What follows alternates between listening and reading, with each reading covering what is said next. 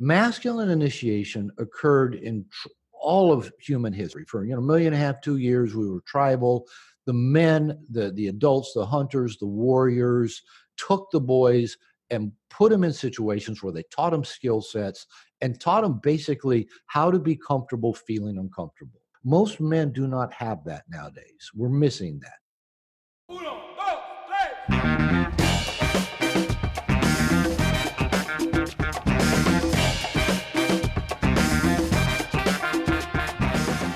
Hello and welcome, fellow human. My name is Zachary Stockhill, and you are listening to Humans in Love, a podcast that looks at culture, relationships, and personal development from unconventional perspectives. Join me as I dig into the question of how people like you and I might get more out of life and love. Thanks for being here. Hello and welcome, fellow human. It's good to be podcasting again today after a hiatus of about a month, I guess. I've been getting some really nice emails and Facebook messages and things like that from listeners, so thank you so much. And thank you, as always, to everyone who's left a review on Apple Podcasts /iTunes recently. Those mean a lot to me. They make a big difference to me and my motivation to keep this going. So yes, as always, please, if you have 30 free seconds, which I imagine you do, please leave a rating and review of Humans Love on Apple Podcasts or your podcast app of choice. They really help the show, and they provide me with the incentive I need to keep going.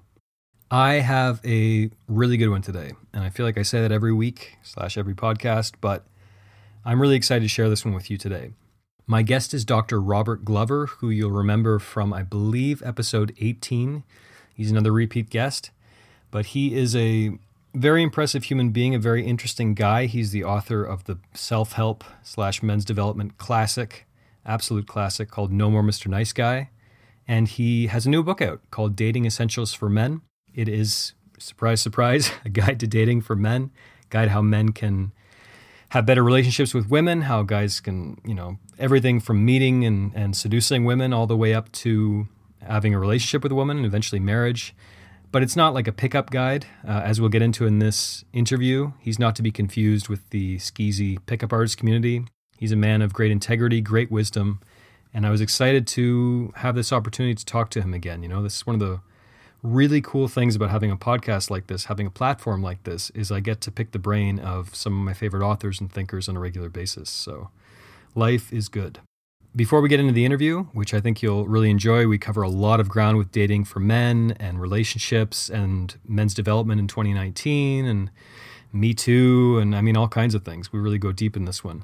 Before we get into that, I'd like to say thank you to everyone who's been patient with me, everyone who has stuck around while I've tried to figure out better formatting options and better scheduling options. I have a bunch of great episodes in the can already that I'm excited to share over the next couple months, so be sure to subscribe to the show if you haven't already. Many good things are in the works. Without any further ado, I present to you the author of Dating Essentials for Men, Dr. Robert Glover.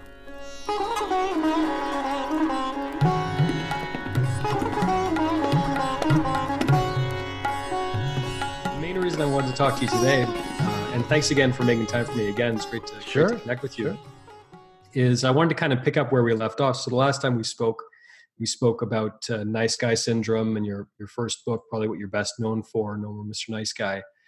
And you recently released Dating Essentials for Men, which I'm excited to talk to you about and dig into a little bit. So first off, just to kind of, set the tone for the interview and to give people some context, who is this new book for? Other than just men, who are you really trying to reach with this book? And how is this different from No More Mr. Nice Guy? Okay, good questions. The first one's relatively obvious. Kind of when I sent the book to my agent, he said, "Well, I think we need a little sexier title." I go, "Yeah, I guess, but this is what I've been calling it for a long time." It's kind of self-explanatory. It's teaching men how to date. So the target is men, of course. And in my experience, when I started teaching men to date, which for me was at one time in my life almost kind of an oxymoron of me as a dating coach, because I was a terrible dater in high school and college. I'd been married to 2 women for a total of 25 years. And then I became single in my late 40s and realized, if I wasn't going to repeat the same thing that I did in my first two marriages, there's reasons why I wasn't still married to those women, and I didn't want to go do that all over again. So I realized I had to learn how to date. Mainly, I had to learn how to become a better picker and a better ender. And to be a good picker, you have to be a good dater. You have to have some skill sets to actually get out there and have choices. And so I realized I needed to work on that, and I needed to work on being a good ender, because I now come to say that being a good ender can cover a multitude of sins when it comes to being a bad picker. And dating, if you think about it, really is about a series of it's a series of bad choices. You go out with this woman and realize, nah, I don't want to keep seeing her. And so you go out with another one, she's okay, but no. So you make a lot of choices that turn out not to be the right choice in terms of seeing somebody long term. And so being a good ender lets you make a lot of wrong choices, that's what dating is about. It's a numbers game. You actually need to connect with a lot of people to do it very successfully. And I didn't have those skill sets to date, to connect with a lot of people. I didn't know how to approach a woman. I didn't know when or how to ask for a phone number. I didn't know how to tell if she was in a relationship. So what happened is that, like, when I became single for a while, I didn't even want to talk to women. I'd done so much heavy lifting in my marriages. It's like, I don't even want to talk to them. So I took a break for several months, and then actually it was on my book tour for No More Mr. Nice Guy that, I met a woman, talked to her while I was in a bar on the road, and then talked to another and, different towns, and started realizing, okay, this isn't so bad. I can talk to these women, and while I kind of started opening up and experimenting, I tried online dating and did that some on and off. My clients started giving me books. About that time, I think The Game had come out, and David D'Angelo had his Double Your Dating material. So people were giving me stuff to read and watch. And I just went out and tried stuff. I just practiced, read an idea, and all right, I'll go out and try that. And just over time, just by learning to be a social animal, learning to be bold, learning to be assertive, I developed skills that, I started getting a lot of dates and started having a lot of sex, and my clients started saying, teach us, tell us what you're doing.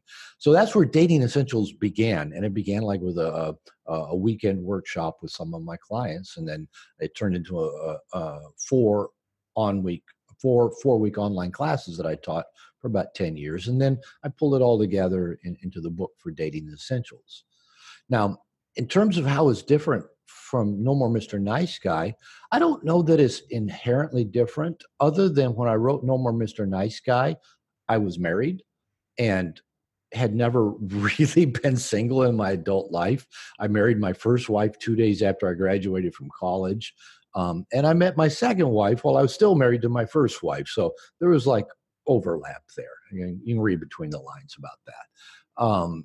And so I wrote No More Mr. Nice Guy while I was married. Now, to me, kind of the irony of it, if you go on Amazon and look under dating books, No More Mr. Nice Guy is typically in the top 5 of dating books, which that's always kind of blown me away a little bit, because I knew nothing about dating when I wrote it. I saw it more as kind of a relationship book.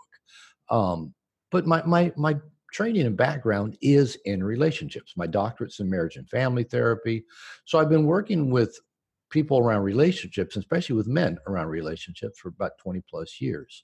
So Dating Essentials for Men, in a lot of ways, is kind of the continuation of No More Mr. Nice Guy. It's learning how to be assertive.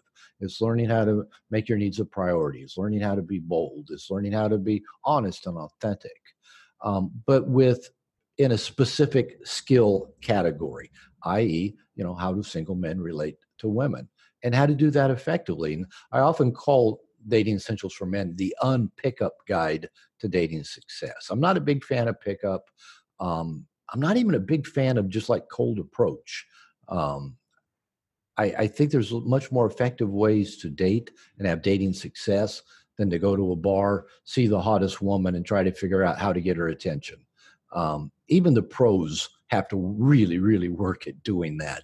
And for a guy that's never dated well in his life, that's just a recipe for crashing and burning and giving up and not trying anything. So Dating Essentials for Men, like No More Mr. Nice Guy, teaches you how to be authentic. And I think that's the core underlying piece of both of them. This might not be an easy question to answer. I have several questions that come up as you're speaking, but what does being authentic mean to you? What do you mean when you say that? Oh, that's an easy question to answer, Ashley. You gotta tee them up for me, man. Being authentic, is simply being yourself. And as odd as that may sound, and that's a really core theme in both the Dating Essentials for Men book and the Positive Emotional Tension book that I'm writing right now, is a core piece is be yourself. That is what makes you authentically attractive. And I'll say more about that. Can I pause you right there, Dr. No. Glover, if you don't mind? Because, and this is why I'm asking the question, because this advice, I think a lot of people take this advice, just be yourself, in a lot of different ways. And a lot of guys say, well, that's what my mom told me when I was 14. It really hasn't served me well. And I know you're probably coming from a slightly different place. So I guess I asked the question because just be yourself, be authentic hasn't served a lot of guys very well. Maybe something closer to being your best self. Well, let me run with this. Sure. Here's what guys tell me is, my mother told me, just be yourself. But here's what I tell guys. I go, well, if I'm just being myself should work, how come I never get laid? How come women never talk to me? And I don't say just be yourself, but being yourself is the foundation where you start. You got to develop skill sets as well. That's like saying to, somebody says, well, I want to be a professional athlete. Well, just be yourself. Well, be yourself, but you got to work on some skill sets as well to be a professional athlete. To be good at anything, you have to work at the skill sets. So it's not just be yourself, but it begins with being yourself. But here's what guys tell me, and I know where you're coming from because I hear this all the time. Well, being myself, is so great. How come women don't talk to me? How come I don't get laid? And what I tell guys is the truth is, number one, you've probably never let women see yourself, see your best self. You've probably never let you see yourself. And here's what I mean. Let's start with the guy seeing himself. And that may sound kind of odd. But if you think about it, most of us grow up in systems that teach us, don't be yourself. We go to school, and school is all about teaching little kids, don't be you. be this to fit into a system that we have determined is what will give you success and make you happy. Religion doesn't teach people in general. Most religions don't teach people just be yourself. They teach, oh no, there's parts of you that are bad, that are sinful, that are evil. You've got to get rid of those things about you. Most families do not teach their kids, be yourself. They teach, no, stop doing that. They teach little boys, don't touch your penis in public. Don't burp, don't fart, don't point at people and comment that they're ugly. Don't be yourself. So every system we grow up in says, don't be yourself, be this other thing. And for men, culturally nowadays, we have no system of, I'll just call it initiation, and I talk a lot about this, that we have no initiation system that men used to have. Used to be when boys hit adolescence, there were initiations of how to go be a successful adult. That doesn't happen anymore. So all little boys get basically is, don't be this, don't be this, don't be this. As one guy told me after reading my book a few years ago, he says, by the time I graduated from college, I didn't know how to be me. I didn't know how to be successful. All I knew was what not to be, right? Don't be this, don't be this, don't be this. So most men have never been themselves. So I'm a big believer that we need initiation to teach men how to be their best selves. I was watching a video just the other day with Jordan Peterson, and he was talking, what's the interviewer's name that he's done a bunch of podcasts with? They're talking about incels. Joe Rogan? Yeah, with Joe Rogan. And I'd heard a lot about, these interviews, but I hadn't seen one until just the other day. And they're talking about incels and the issue of forced monogamy or imposed monogamy. And Jordan Peterson was trying to explain the point he had tried to make that got skewed in the New York Times. And Joe Rogan has said, but these guys, aren't getting laid. And he said, don't they need to grow up? Don't they need, something. And I'm thinking, yeah, they need initiation because they've never learned how to be them and develop a skill set that will make them successful in the world and with women. So many men I work with nowadays, I call it, they hang out in the nursery. They seek, the validation of safe women. They end up in the friend zone. They, may play a lot of video games, surf the internet, watch a lot of TV. They're on YouTube, they're Facebook, they're, smoking dope, they're drinking, they're jerking off to porn, and not doing a goddamn thing that actually challenges them to be not only their authentic self, but their best self. So number one, I don't think most men have ever been their true selves. Number two, when they get around women, if there was any sense of them there, it disappears. They start thinking, how do I impress her? How do I say the right thing? How do I get her to like me? How do I avoid rocking the boat? How do I not make a mistake? How do I not fuck up? And so they're filled with anxiety. They're avoidant. They're passively pleasing. And then they go, and the women don't like me. Well, women aren't attracted to that. And so a core thing I teach men in being authentic, for example, I teach them two things that sound really simple, but I think they're really important dating skills. One is blurting and the other is acting on impulse. Now, wait a minute, what's that about? Okay. Well, guys will tell me, well, I'm not funny or I'm not interesting or I can't say clever things. And I've found with most men, unless they're just severely autistic, most men actually have pretty good senses of humor and can see parody and irony and even sarcasm. Well, a lot of men are sarcastic. But when they're talking to a woman, they'll have a thought in their head and they repress it. Oh, I can't say that. That might be offensive to her. She might react. She might throw a drink in my face. So they hold back. They don't say the stuff that just comes up in their head. And then they go, well, I'm not funny or I'm not interesting. I go, well, yeah, you're right. When you're repressing every impulse, every thought, every ironic thing in your head, trying to play it safe and get approval, you're not going to be particularly interesting. And the other is the acting on impulse. I teach guys something I call the 3 T's. Touch, tease, and tell. Not to turn that into a technique of, okay, touch a woman this many times, tease her this many times, tell her to do something this many times, is to remind them, don't hold back. So many guys might have an impulse like to touch a woman, but they don't because, oh no, I'll end up, hashtag me too, casually tail. Or, to tease a woman, oh no, I might say something that she'll take wrong, or to tell her what to do. I don't want to be the controlling bad man, and so they do nothing. Okay, that's not being themselves. So I have found, and I say this in No More Mr. Nice Guy, it's our rough edges that make us attractive to people.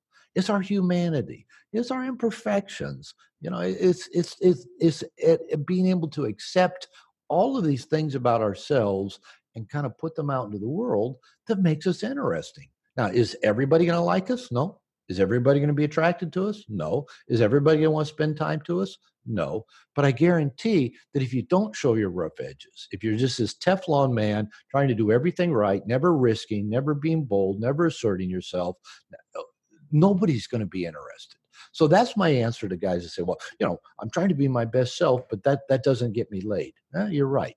Being that kind of pseudo self will not get you laid. Even if you learn a bunch of tricks, you might occasionally get a woman with low self-esteem that's had enough to drink that you'll get laid. But, the tricks don't work either. That's still not being yourself. That's tremendous and a very thoughtful answer. And I'm glad I asked the question because I think that really, that gets exactly the point that I was curious about.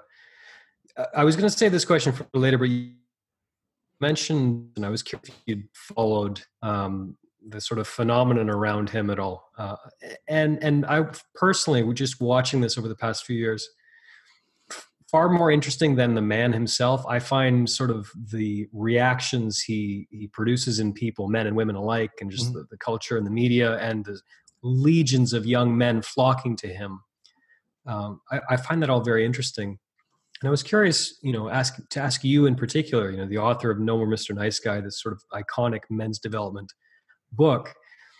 Do you think things are getting, and this is kind of a general question, but do you think things are getting better for men? Like, are you more optimistic about the future of men today than you were, over a decade ago when you wrote the book. Like, what are your thoughts on that? And, the whole Jordan Peterson thing. And I mean, do you see any reasons for optimism in the era of, Me Too and all the rest that's going on? Like, how do you sort of feel about things going forward for men? I actually am amazingly optimistic. It's kind of my nature anyway, but I've gone through phases of being pessimistic. I grew up during the radical feminism of the 60s and 70s. And, kind of the hashtag Me Too movement today is kind of a, revisiting of that. But I don't think even today, men kind of whine and complain about, all the feminist stuff. And it was a lot noisier. It seemed to me anyway, when I was an adolescent and young adult. I thought all women hated men, the slogans, every man's a rapist, an erection's a sign of aggression. A woman needs a man like a fish needs a bicycle. Gloria Steinem, who said that, later married a very wealthy man. But, all these things, they got ingrained into my nervous system. And so it actually took me a long time to get over a lot of that women think sex is bad and they think men who want to have sex is bad. What I later came to realize is most of the angriest voices of radical feminism were a bunch of pissed off lesbians. I'm thinking, well, that's not even my target audience. That's not who I want to get with anyway. But I generalize that to all women. And I see guys do that a lot now. I got an email, it was a question in my in an online class I teach on positive emotional tension just yesterday. And the guy says something like, well, half the women out there that think they're equal or better than men, and, they're liberated and they're this and the hashtag Me Too, and they don't want a man to lead them, and they don't want, how do you address that? I thought, well, number one, I answered it. Number one, what story are you making up about women? How do you know half of the women in the world are a certain way? Right? That's a story. Now, it's one thing I see in the manosphere where men get together and hash out all the evil hypergamous women and all that, is they create a lot of fucking stories based on very limited experience. And they'll build on each other's stories. Now, that isn't moving men forward, but it is where a lot of men go.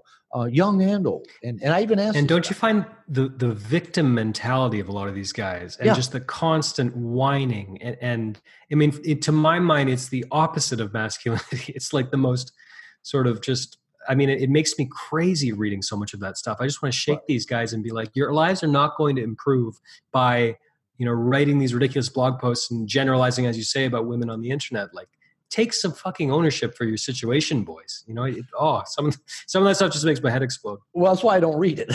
I don't read blogs on the manosphere. People say, blah, have you read blah, blah, blah? And I go, no. Like I said, I just watched my first Jordan Peterson interview just a week ago. Now, I've read his book. I mean, yeah, that took a few weeks. That fucker's big. And I liked it. Probably not for all the reason that, all the guys wearing lobster t-shirts like it, but I just thought, the guy's brilliant. But yes, I agree with you. And that's why I don't go in the manosphere. And I tell men, get out of the manosphere. It's not serving you. The women aren't in the manosphere, right? You're not going to meet any women holding up online, postulating about hypergamy with other men. It ain't going to happen. You're not going to meet any women that way. Hard to meet chicks there. They're just not hanging out there going, yeah, maybe I'll meet a great guy here. So like I told this guy in this post in my class, I said, number one, what story are you running? And then he replied later and said, yeah, I spend a lot of time. He was a guy in his 50s, I think. I spent a lot of time in the manosphere. I said, well, is it serving you? Does it make your life better? Is it helping you get laid? Okay, I know about spinning plates and I know about this, but is it getting you laid? Is it getting you love? No, probably not.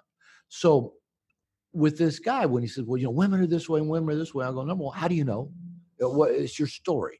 And I said, and number two, it doesn't matter what women say. In my experience, they'll say one thing and do a completely different thing. I can't tell you how many women that, I was dating would say to me, for example, and by the way, I won't sleep with you if we're not in a committed relationship. Now, most guys go, oh no, she's not going to sleep with me unless I commit. All right, number one, a woman doesn't say that unless she wants to sleep with you. She's not saying that to make a bunch of rules. She's saying that to let you know she's ready to sleep with you. We got to understand how women communicate. And so what I would tell women is I go, well, I actually don't commit to a woman until I've slept with her. I go, why would I do that? Why would I say I'm going to be exclusively sexual with one woman who I've never even slept with? That doesn't make any kind of logical sense whatsoever. At least to a male brain, it doesn't. And so what I would tell women when they would tell me that, well, I don't sleep with a guy unless I'm in a committed relationship. I go, okay, that's cool. I go, I don't make commitments to women unless I've slept with them. And I go, but I tell you what, when you do sleep with me, don't assume I changed my mind. I'm going to assume you changed your mind. And every single woman that said that, and I responded with that, slept with me within 24 hours because they're saying one thing, but they're doing another thing, right? And so I tell guys, don't listen to the rhetoric. Don't listen to the words that come out of their mouth. You show up, set the tone, you lead, you live life on your terms, you invite them to come be with you or not. And then the other point I make to guys is that lets you get to rejection quickly. You find out quickly, is this a woman you want to hang out with? If you think 50% of all women are, ball busting, controlling, dominant, whatever you want to call them, do you want to be with those women? Well, I don't. So I tell you what, I'm going to find out quickly which women fit into that category. It doesn't matter to me if it's half of them, 10% of them, 90%. I just know I'm not going to spend much time with women in that category. Well, I got to find out quickly which is which. So I got to set the tone. I've got to lead. I've got to invite them into my great life. I've got to be me. They've got to like me as I am. I'm not going to try to impress them. I'm not going to try to buy their love. They either like the direction my train is going and they want to ride that train, or they don't. Right? I'm going to find out quickly which it is. So I'm going to choose a woman who chooses me. And I'm not going to try to get all those women in that other category who might not like the direction my life is going and how I live it. I'm not going to try to get them to choose me. So again, it's this rhetoric that we build up in our minds. So to get back to the question you asked me is, am I optimistic? If I just listen to men whine, no, that doesn't make me optimistic. But here's my thought about feminism of the 60s and 70s and the revisit with the hashtag Me Too. We men, okay, 2 points here. One is I've already said, we lack initiation.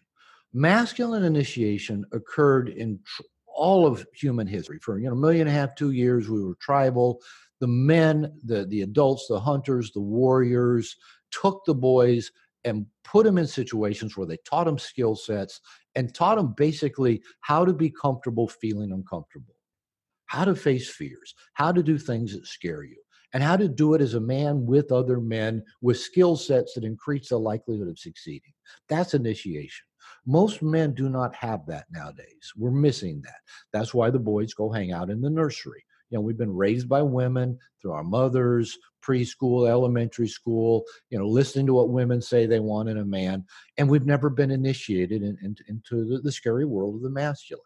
So that's a need men have. And I see that as a growing dynamic in this world. So the same internet that brings us the manosphere, where men sit around and whine, also brings us men doing podcasts and writing books and coaching and leading men's programs that are initiating men into this scary world. Now, the other piece of this is that men need tribe. Again, humans have existed in tribes for the majority of human existence. Kind of the ownership, more one-on-one economic model of relationship has existed in human history for less than 10,000 years, compared to like 1.5 million, 2 million years of human existence in tribes. So we need tribe. And when I went on my book tour back in 2003 for No More Mr. Nice Guy, a lot of the journalists I did interviews with said, well, do you see a worldwide men's movement coming, kind of like feminism? And I said, no, not really. I don't think there's one unifying factor for men. Maybe it'd be, fathers' rights and custody battles. That might be the most kind of hot topic for men. But I've changed my mind. Well, I still don't think there's one unifying factor. Well, I think there is actually, but men just don't know it. And it's called tribe. What I'm seeing is that worldwide, and the internet's helped us tremendously, is men are seeking other men to connect with. They just don't know that they're seeking tribe. And even though I'm not a big fan of pickup, it's one way men go seek tribe. They go connect with, they go to a boot camp. They go connect with other men to go learn how to meet women. Okay, great. They're with men. Men go to 12-step programs to quit drinking or quit doing drugs or quit looking at porn. And usually the bottom line is they connect with men. They find tribe in a 12-step program. Men might go to a divorce group for men going, through separation or divorce. And they think they're going to deal with the loss of divorce. Guess what they end up with? A tribe of men.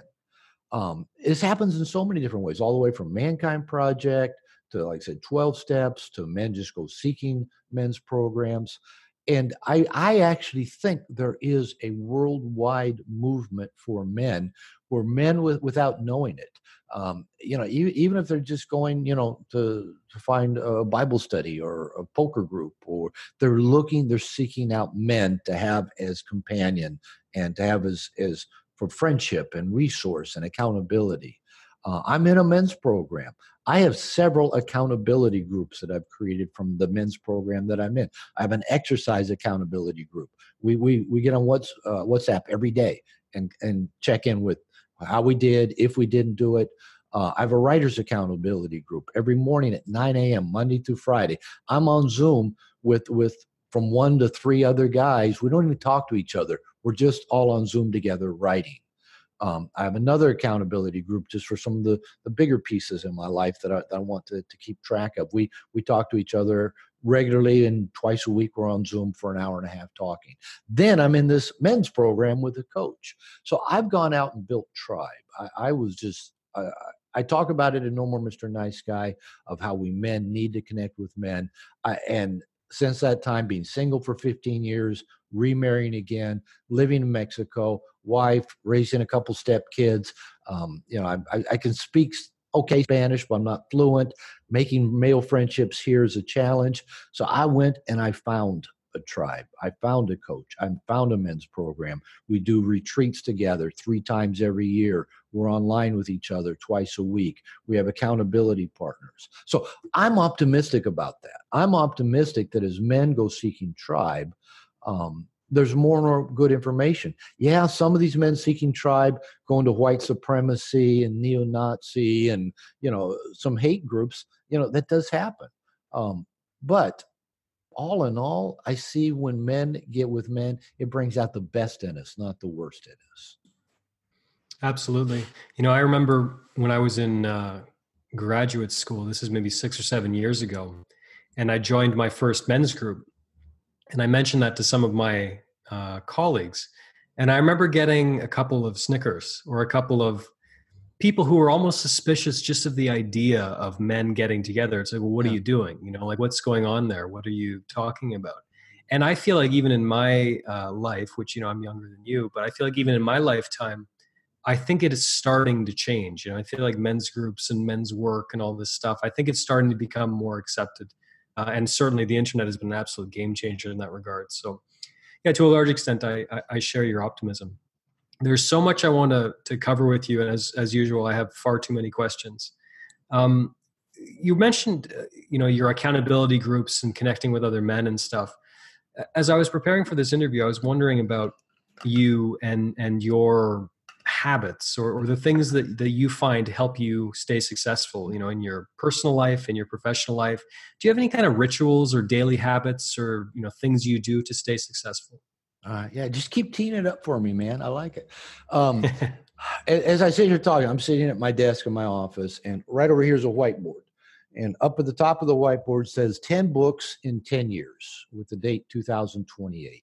I set that as an impossible goal after in 2 consecutive weekends attending a Mankind Project, New Warrior Adventure, and the first retreat of my men's program that I joined a year and a half ago. And in both of them, basically, they said, what's your mission? Why are you here? What's your purpose? And about 2 months prior to that, I'd had a near-death experience. I'd been sick for about 3 months, and nobody could figure out why. I saw doctors here in Mexico, back in the States.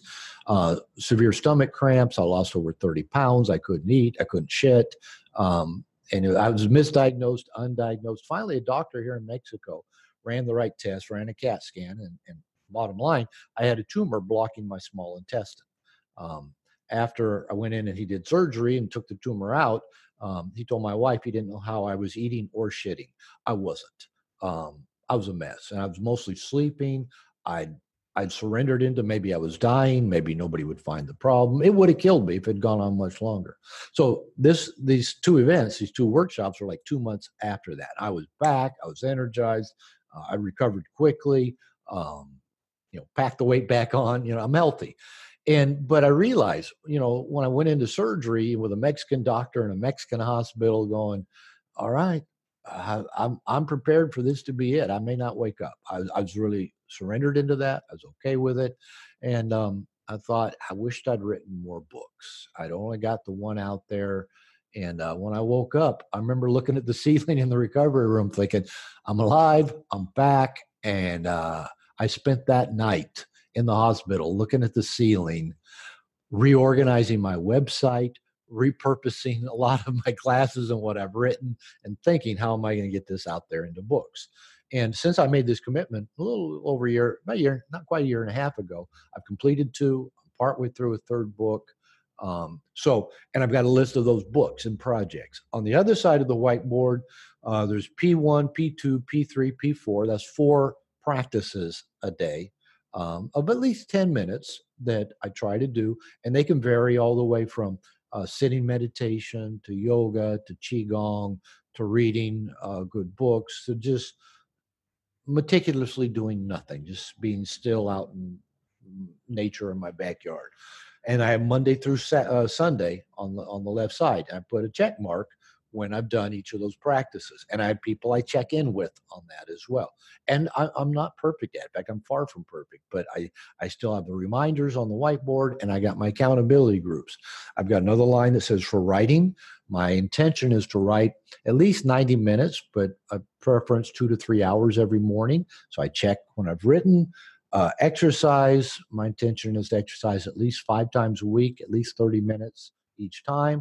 Check that off. My guitar.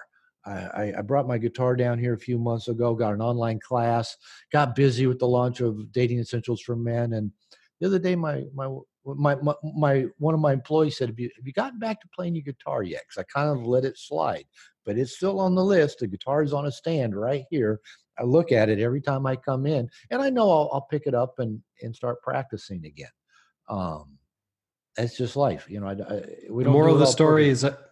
The moral of the story is I should get a whiteboard. There's a lot going on in that whiteboard. Get a whiteboard and get accountability partners. Like I said, with my exercise buddies, there's 2 other guys. We're on WhatsApp. One's in England, one's in Arizona, and I'm in Mexico. We check in every day, and especially check in when we don't keep our commitments. Got that. Like I said, I've just created these little groups. Wherever I struggle to be consistent, that's where I need accountability partners. That's where I need practices. So to answer your question, yes, I and even being in this men's program, I was trying to go it alone, and my marriage wasn't working so great. I love this woman, but we were struggling just a year into our marriage. And I thought, I can't do this alone. I mean, I talk about that in No More Mr. Nice Guy. Don't try to do it alone. We need men. And so I opened myself up to it. A guy who took one of my workshops said, I'm in this program with this guy who studied with David Deida. I said, perfect. Give me his information. And now I've been working. It's John Wineland, right? Yes, John Wineland. So I've been working with John. I started coaching with him for 6 months. That's when I was sick. Then I'm a second year into one of his men's programs. So it's made a big difference in my life. So I can't preach it enough. That's why I said, keep teeing these questions up. Yes, have daily practices, have systems, have accountability. And in fact, I wrote a chapter on this just a couple months ago for the book I'm working on, of how just doing that helps you be more masterful in the world by having a purpose and a plan, by having your systems, by having your practices, by having your accountabilities. That makes you attractive to both women and world.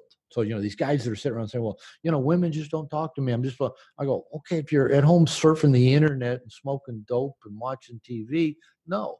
But if you're living a masterful life, you're going to penetrate the world, and women are going to see this guy and they're going to go, I wonder if he'll penetrate me in the same way. It makes you authentically attractive by living masterfully. Now, that doesn't mean living perfectly. We guys get hung up on that. Well, I got to do it perfect, but that perfectionism just kills everything and usually makes us do nothing. No, and it's what we'll practice till the day we die. That's why we need our tribe. It's why we need our initiation. It's why we need our men. Absolutely. That's well put. And can I just say, I'm sure this is not news to you, but when I found out that you were working with a coach, I think you told me about actually in our first call, like, kudos. I think that's really cool because, a lot of people would look at you and, you're in your 60s now and you wrote this very successful book and you have a PhD in family counseling and all this stuff. And people would say, well, why the hell would that guy need a coach? But the fact that you're doing that, I mean, I think that's really admirable and inspiring for guys like me. So just kudos. And when I found out you're working with John, I really admire his work a lot. And I'm hoping to talk to him on the podcast sometime soon. But oh, definitely. Anyway, that's fantastic. Well, and the thing is, yeah, we're human. We need this. We never, David Deida says it's the masculine error to think that someday I'll arrive and I'll be done. I'll have, I'll have it figured out. Life will be working perfect. My woman will be happy. My boss, blah, blah, I think blah. That's the first chapter in The Way the Superior Man. It is. Stop hoping for a completion of anything in life. Yeah, it isn't. And I know when I contacted John Wineland, 2 years ago, going on 2 years ago now, and I said, hey, I was referred to you. Here's my situation. And the first thing he said to me is, Robert, he said, I know who you are. I've read your book. It's on my reading list that I give to everybody I coach with and everybody in my men's program. What do you want from me? And I said, John, you've got stuff I don't. I'm still working on me. I still need help. And I remember when we started coaching together, he'd frequently, like in our first session or so, he said, well, you probably already know this. But after he did that, like for about the third time, I said, John, Stop saying you probably already know this. Assume I don't know anything. And he goes, oh, like a beginner's mind. And I said, exactly. Just take me where I'm at. Give me your best stuff, and it'll be perfect. It's what I need. And I still do. I mean, he knows me well enough now. He can call me on my shit. He can just get down to just very quickly to what I most need to hear. And as men, we never get over needing that. We need our teachers, our coaches, our mentors, our accountability partners. We never get done with that. Absolutely. You mentioned guitar earlier. I'm a musician as well. And I can't remember who, but I was reading about this very famous guitarist who later in his career was taking classes. Like he hired this guy to teach him a few things. And this guy was like, he was like on like Clapton, Stevie Ray Vaughan level. It was one of those guys. Yeah. And you hear these stories. I find that so admirable, right at the top of their game. And they're still looking for that edge, looking for that outside perspective. I think that's fantastic. I want to be conscious of your time here. So I'm choosing my questions with great care. 3 times marriage, because you have some unique perspectives, some unique experiences. I would imagine very diverse experiences, getting married at different points in your life, all this work that you've done working with God knows how many men and how many couples in that. What have you learned about marriage through 3 of them? And that's not facetious. In case you can't. No. Believe me, not at all. I mean that genuinely. I like being asked the question. Believe me. I when I was single and dating and teaching men to date, I would jokingly and seriously say I'm a marriage therapist who's been divorced twice and a dating guru who doesn't have a girlfriend, and people still pay me money. They still pay me money for my advice. So my takeaway of marriage is it's not natural and it doesn't work. Now I don't say that. Good night, everyone. Yeah. No, I don't say that in a negative, pessimistic way. No. It's not in our human DNA. As I've already mentioned, we did not start pair bonding less than 10,000 years ago in human existence. And even then, it wasn't around romance. It was around economics. It was around ownership. The part about the patriarchy is right. What's wrong is that it was meant to provide and protect for women. It wasn't meant to abuse and demean women.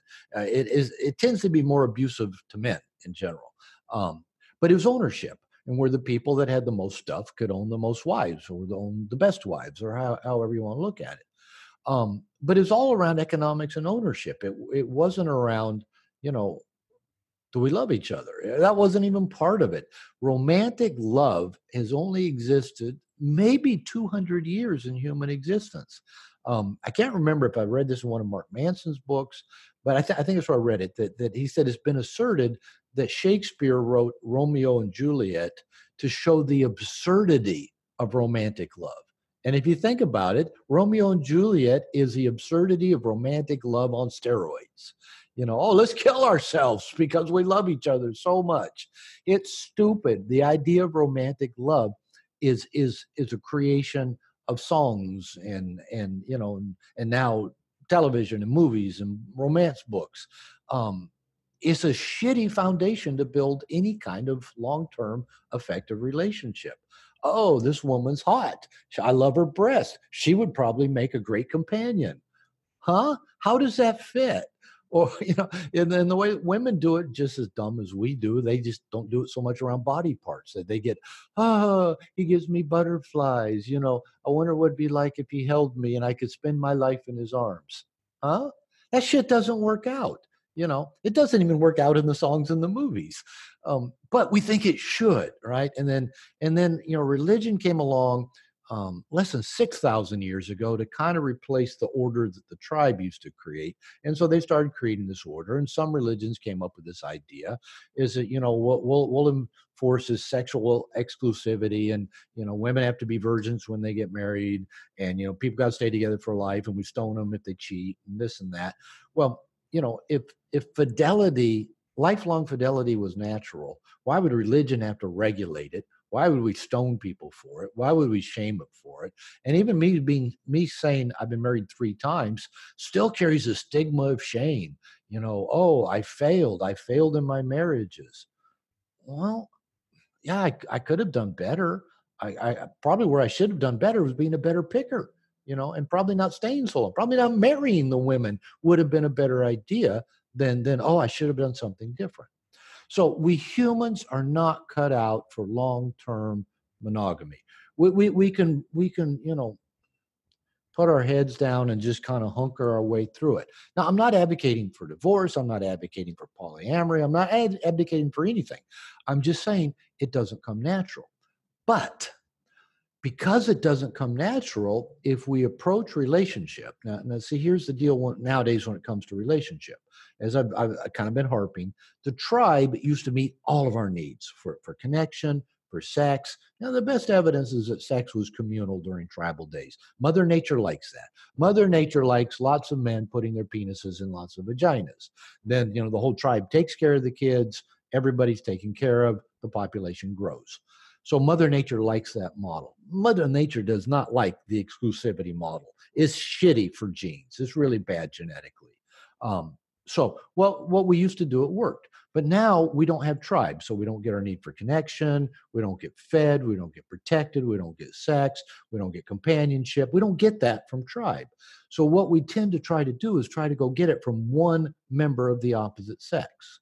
Now, if that isn't already sounding crazy, you're not listening. Every need we had that was met by a group of people, we now try, and mostly by a group of people of the same sex, right? Mostly. And now we try to get all of those same needs met by one person of the opposite sex because we like her breasts. Wait a minute. Why isn't marriage working out? So with that said, it's not in our DNA.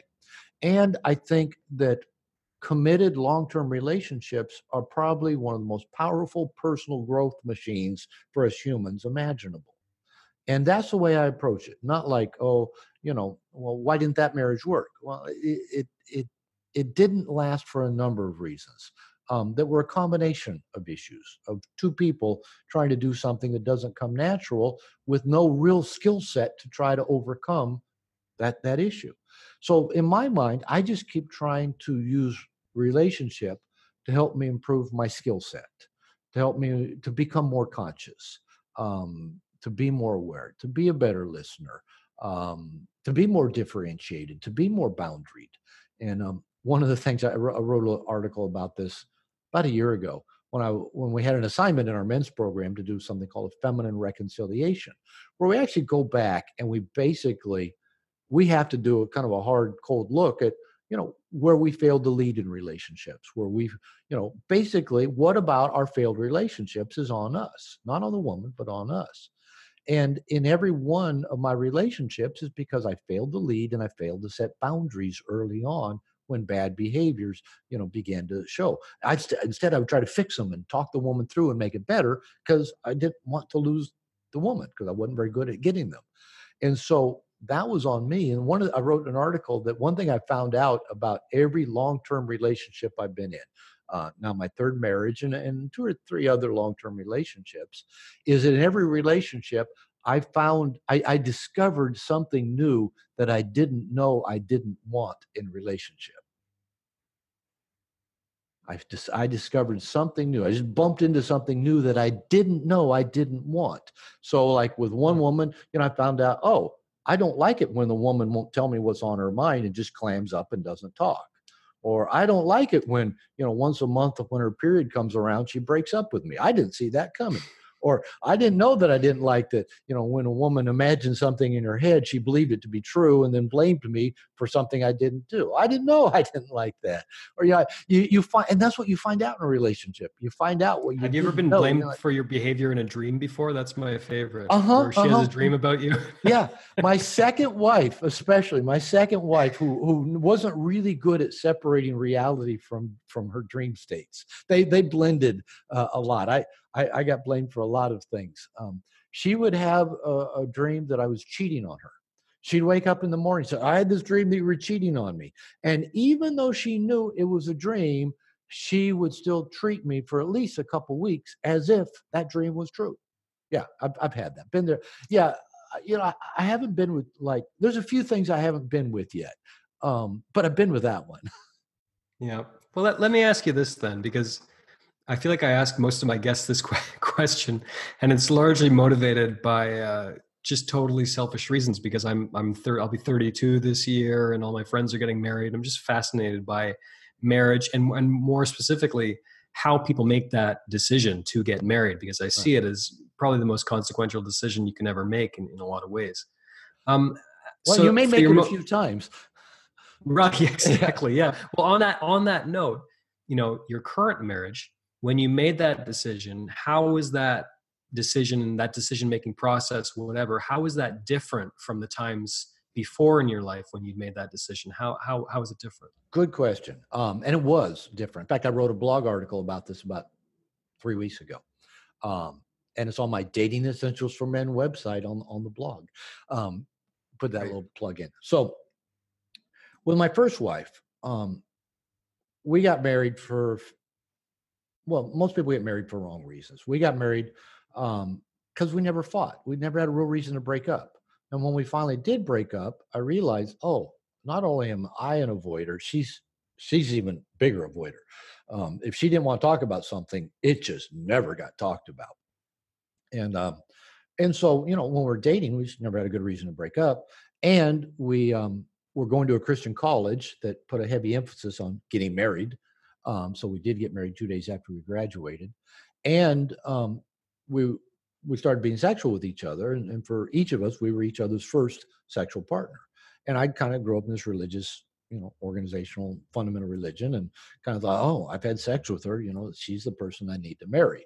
Not a real good reason to get married, just because you had sex with them. But it was part of my thinking, and just we never had a good reason to break up. So kind of just things pushed towards getting married.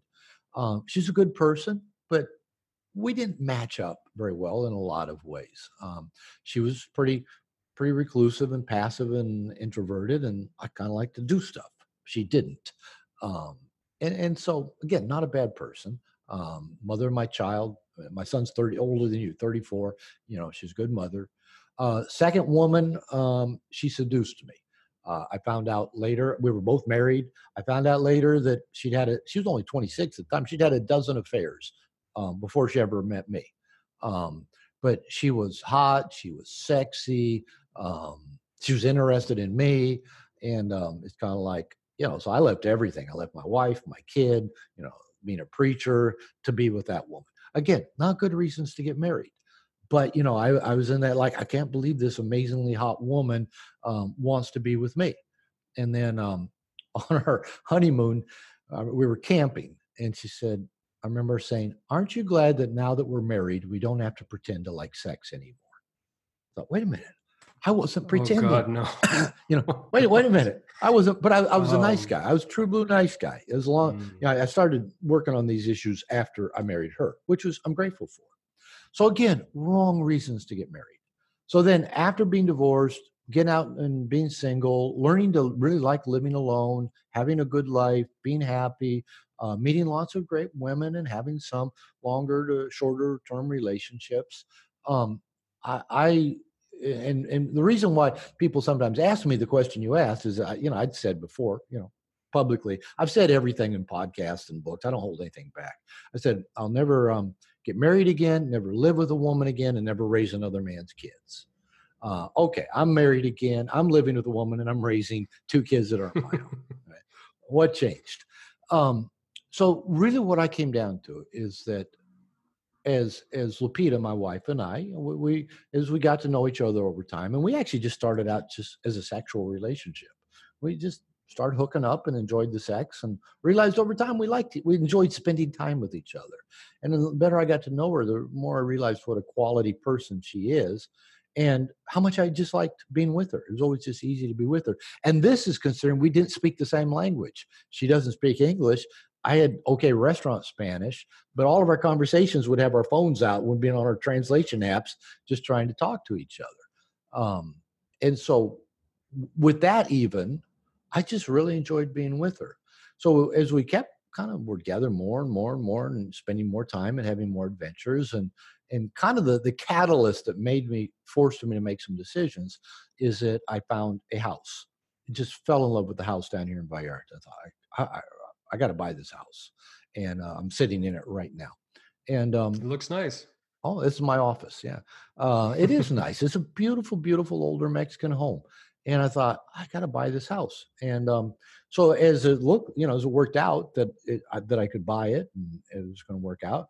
And here was my wife and that time girlfriend and 2 kids living in kind of a little 2-bedroom place in a very bad neighborhood. And I was going to have this big house with 3+ bedrooms, 5 bathrooms, a room I've turned into an office, a room I turned into a gymnasium, a swimming pool. And I'm thinking, I'm going to go live in this place alone, and my girlfriend and her 2 kids. I thought, that doesn't make sense. So, and it wasn't really even a big deal to think, well, of course I'll move her and the kids in with me. But I had to confront this thing around marriage. And I sat with it for a while, and I asked myself a couple of questions. First question was, if I was not projecting my past bad experiences with women in general, and especially in marriage, if I was not projecting my history onto this person, would I have a barrier to marrying her?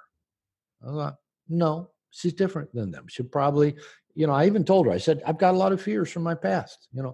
Every woman I've been with changed in some fundamental way after we got married.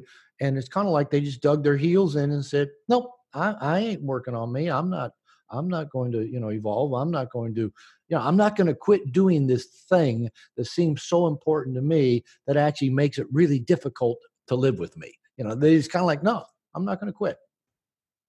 Live with it. Kind of like I would for a long time, and then go, no, I can't.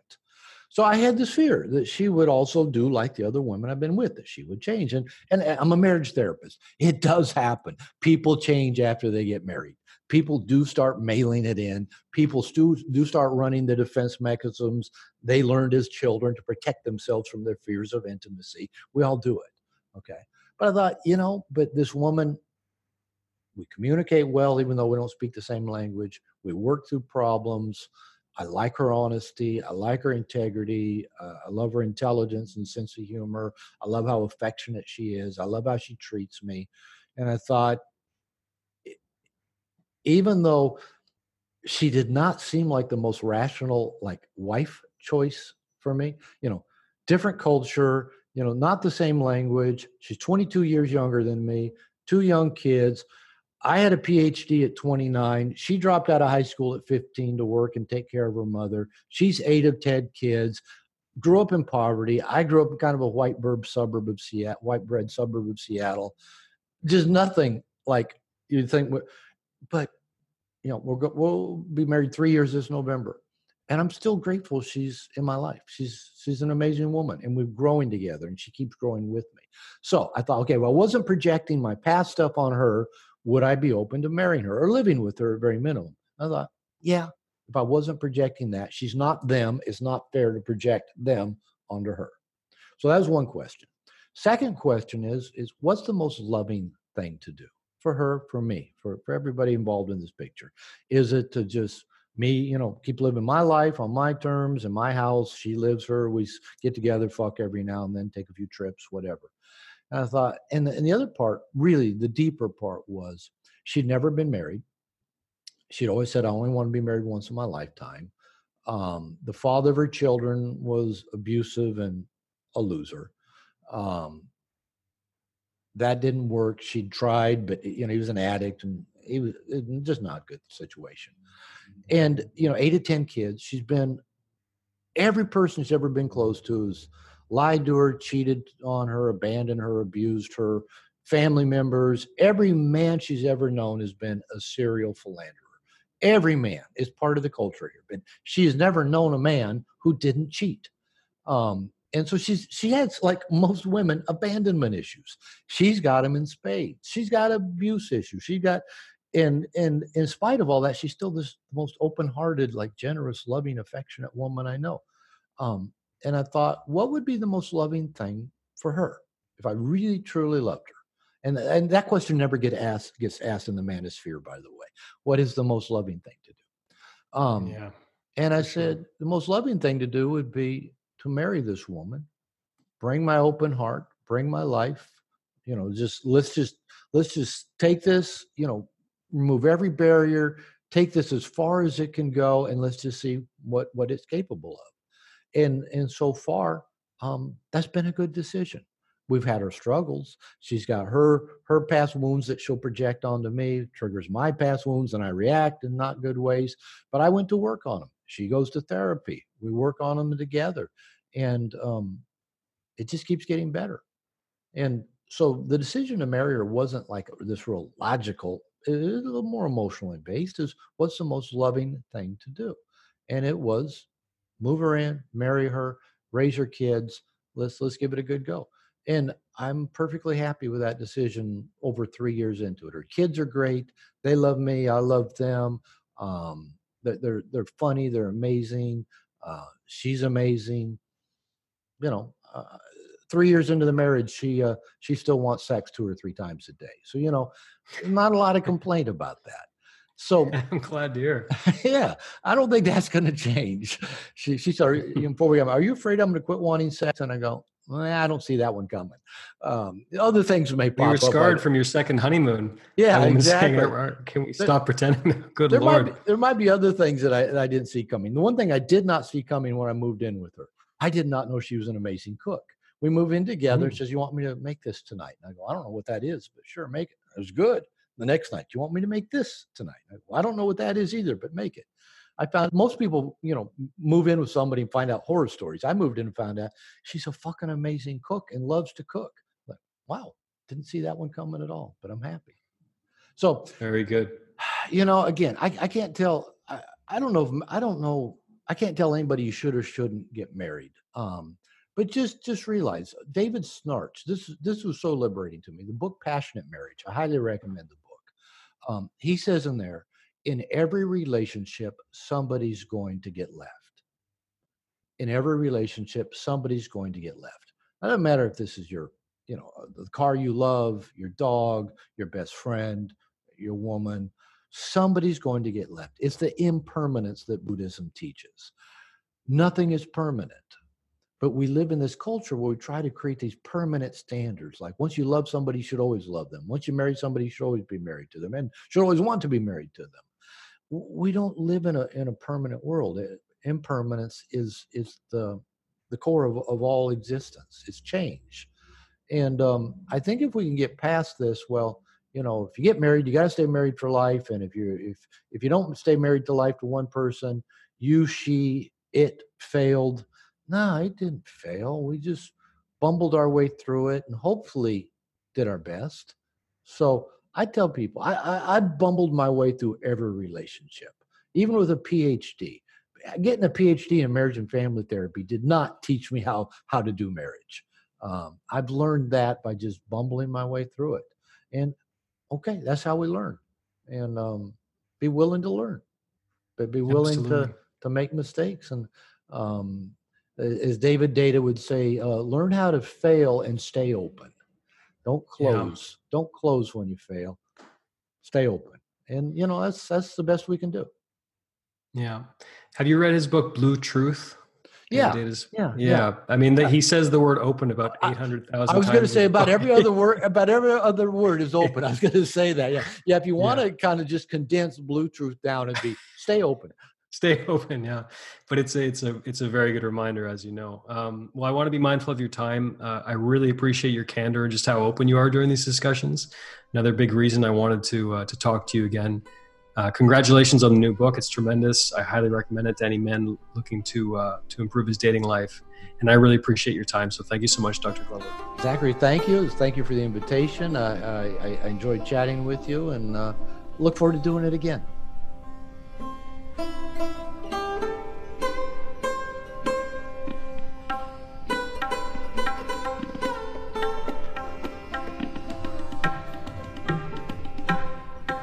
I hope you enjoyed today's episode of Humans in Love.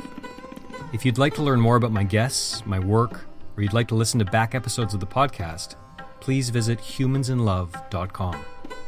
If you haven't already, be sure to subscribe to Humans in Love using your podcast app of choice. If you're a fan of Humans in Love, and you'd like to help keep the show going and help me spread the word, please take 30 seconds out of your day to leave a rating and review on Apple Podcasts or your podcast app of choice. Before I let you go, remember that life is short, so let's make it count.